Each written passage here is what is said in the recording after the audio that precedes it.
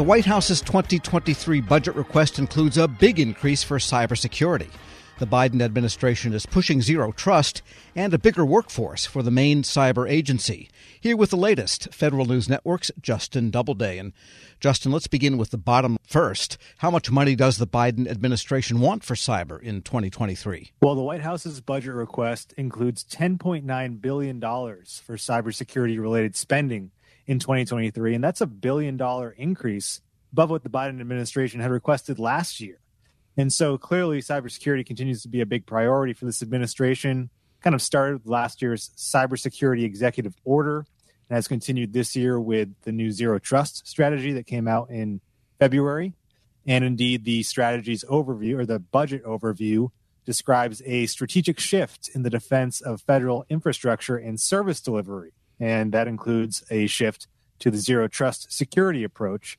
And the about $11 billion that I mentioned in cybersecurity-related spending, that includes both cyber defenses at agencies and also cybersecurity-related research and standards work. So it's a pretty big bucket there, but it's a pretty big pot of money as well. I can almost remember when the entire federal IT budget was $10 billion, but that was back in the Polk administration. So zero trust does not cost zero, does it? Is there specific funding for zero trust? Well, it doesn't break it out in terms of specific funding for zero trust security across agencies, but there are a couple specific agencies that I wanted to highlight where zero trust is a big priority. And not by coincidence, those agencies were the ones that were hit by the SolarWinds software supply chain attack back in 2020. The Treasury Department is one where they're seeking $215 million for the cybersecurity enhancement account, and that would help protect and defend agency systems and information. Just 2 years ago, that account stood at just $18 million. So there's a big increase there. And the budget request describes how that money would go toward a zero trust architecture at Treasury, which of course is targeted because of all the money passing through those systems.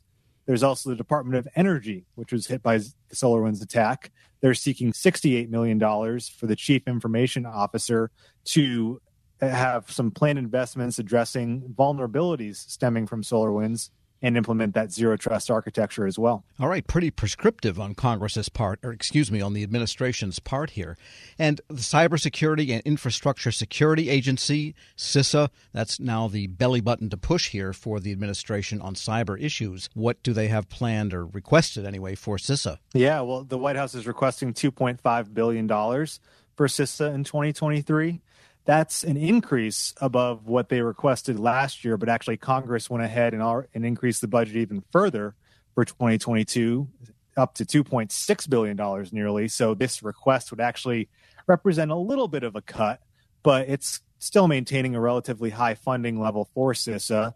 And of course, as the agency that is supposed to defend all of the executive branch and also help industry on cybersecurity, that's a pretty big deal. They're also looking to increase CISA's staff by about 300 employees. They're at about 2,400 full-time equivalent employees right now.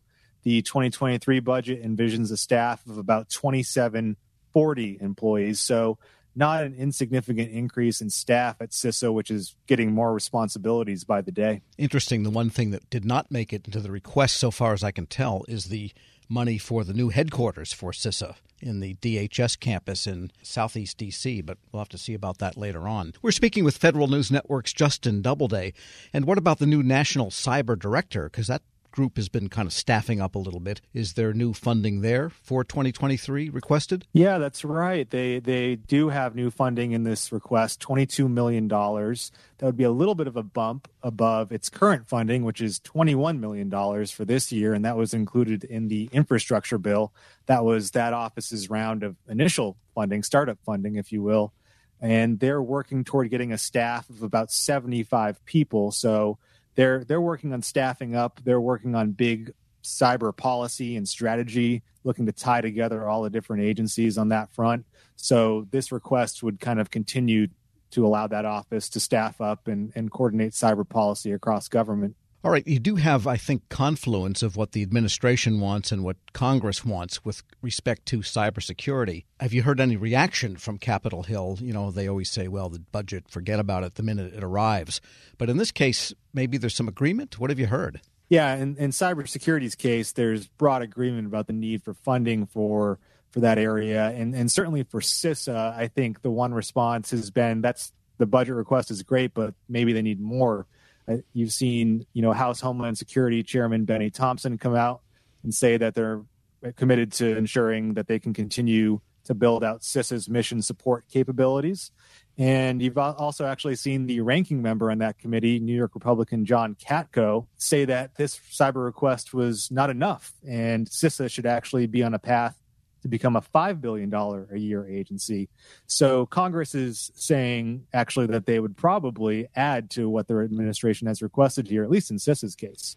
And have you been able in your reporting yet to tie any of the Technology Modernization Fund request to cybersecurity? Because a lot of the grants from the TMF have been for cyber that agencies have asked for. Yeah, well, that's certainly tied into it. And the Technology Modernization Fund request sits at about $300 million in the 2023 budget request this year. So that could help agencies fund new cybersecurity improvements as well. And the total IT funding request for 2023 is $65 billion.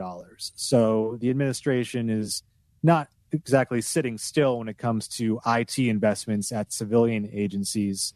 And then there's the whole Defense Department budget, which we haven't even talked about, but you could actually take all those numbers that we talked about and double them when you take into account the Defense Department budget. Federal News Network's Justin Doubleday. Thanks so much. You got it. Check out his story at federalnewsnetwork.com. Hello and welcome to the Lessons in Leadership podcast. I'm your host, Shane Canfield, CEO of WEPA, and today I'm thrilled to be joined by Melissa Bradley, the founder and managing partner at 1863 Ventures, an investment company focused on bridging entrepreneurship and racial equity and accelerating new majority entrepreneurs from high potential to high growth. Additionally, Melissa is co-founder of Venture-Backed Eureka, a community where small businesses gain unprecedented access to the expertise needed to grow their businesses, and has more than 20 years of entrepreneurship, investment, and leadership experience. Melissa, welcome, and thank you for being here. My pleasure. Thank you for having me. Who is the first person that you remember looking up to as a leader, and what was it about them that inspired you? So there are actually two people. The first person personally was my mom. She was a single parent.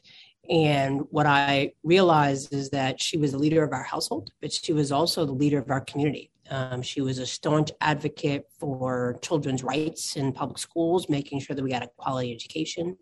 She was a staunch advocate around rights for renters. We were not in a financial position that we actually ever owned a home, but she made sure that people who lived in various types of housing, we were in regular housing, the people who were in regular housing, public housing, she made sure that their rights were advocated for, and really just always kind of looked out for, I'll use air quotes, the little guy, although we were the little guy. And then I would say she was a huge advocate of older folks. As part of her job, she worked during the week in a full-time job and then cleaned houses on the weekend, but also took care of elderly folks and a staunch advocate for elderly rights. So that was probably the first leader. And then I would say the second leader that really came about professionally was a woman named Crystal Gaskins, who actually ran a headhunting temporary firm that I ended up spending about a year at. I quickly realized that was not my calling. But in a world where you are constantly managing the powers that be that want to hire all these people and move people around, and the folks who are sometimes in vulnerable positions and obviously seeking a job, she would always manage to treat everyone with the ultimate respect. And part of the business was actually managing hotels and getting service workers to show up. And that's a tough job, right? To try to motivate people who barely are getting paid enough under not great conditions. And so she taught me three things. She taught me how to be a motivator, and that recognizing leadership is not mandating, but motivating. She taught me that leadership is not just reporting up, but also reflecting and supporting those who may be underneath you from a hierarchical structure. And she also taught me that leadership was not about money, but it was about producing positive outcomes for whoever your customers were. And if you did that, then obviously the money would come. How would you describe your leadership style, and how has that developed over the years? I would describe it #work in progress. It has evolved over the years, I think, two ways. One, the more people I've been exposed to in leadership positions have certainly helped me pivot and make adjustments.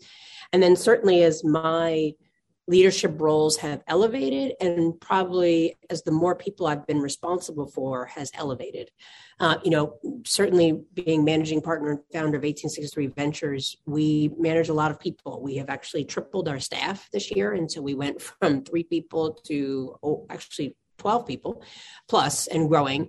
And we went from a couple hundred members to almost 10,000 members. And that's a big deal. So my leadership style has evolved in terms of more people that I have reporting to me. I think I focus on autonomy. I'm very clear that my role is to help other people be successful. I do set very clear deadlines. I try to do a good job of kind of projecting what is the overall mission and vision, what are the KPIs and OKRs that we need to hit. And then I feel like I need to get out the way. I need not be a micromanager.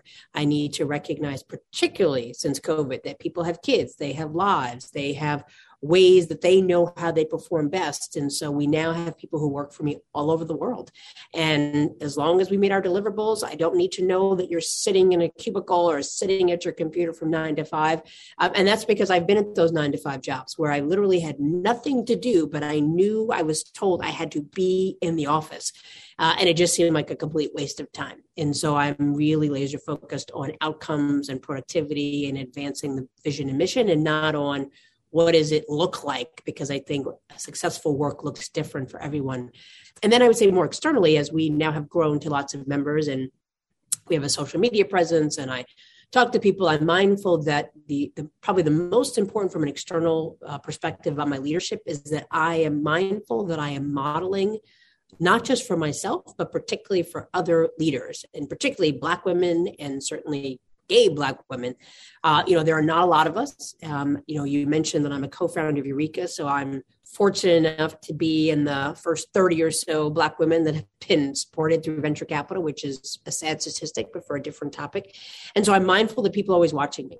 And I would say that certainly as a Black woman, people are always watching you, not always for the better and cheering you on, but waiting for you to make a mistake and slip up. And so I'm mindful that when I step into a room or I show up somewhere, I'm not just representing Melissa Bradley and my immediate family. I'm representing all of my members and potentially sending a signal effect of what other people are going to expect as Black women. And the final thing I would say that definitely has evolved since now that I'm over 50 is that I feel a much greater freedom to say what's on my mind than I did before. And I do that. I probably said what was on my mind before, but in a way that was reflective of my frustration and anger with the system.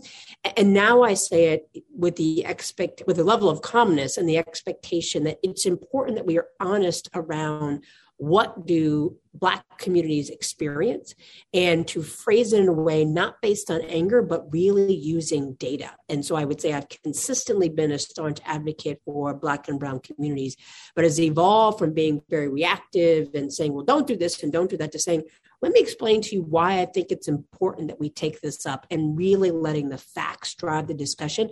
Some of that probably comes from the fact that I've worked in 2 presidential administrations, and we all know that just goes back and forth and oftentimes based on rhetoric and not fact. And having 6 kids in a world of social media, I think there's something, the art of conversation based on facts and data has devolved to opinions and pundits. And I think that's a challenge around leadership, because your job is not, in my mind, to convince people, but to inform people and allow them to make decisions for themselves. I saw you on a post with a Washington Post interview, and you were amazing. And it's interesting to listen to you describe what you just said, because I could see all of that reflected in how you responded there. And make one other quick comment about, as a company grows, WEPA is growing as well. And you are so spot on. We have, as leaders, we have to let go and trust those people that work for us and empower them to do their job, and then let them roll. And that's not always easy. Helping your employees learn new cloud skills helps your business become more agile, more resilient, and more secure. Not helping employees learn new cloud skills causes your business to become less agile, less resilient, less secure, less innovative, less profitable, and, well, ultimately less of a business. Don't become less of a business. Try Pluralsight and get your employees everything they need to learn new cloud skills. Learn more at pluralsight.com/vision. When you think about something that brings out the best in us, it usually involves helping someone else. By donating plasma at a Grifols Center, you can help save millions of lives and show your good side to the world. You'll join thousands of people who donate safely each week, so patients get the plasma-derived medicines they rely on. And you'll be rewarded up to $1,000 your first month. Learn more at grifolsplasma.com.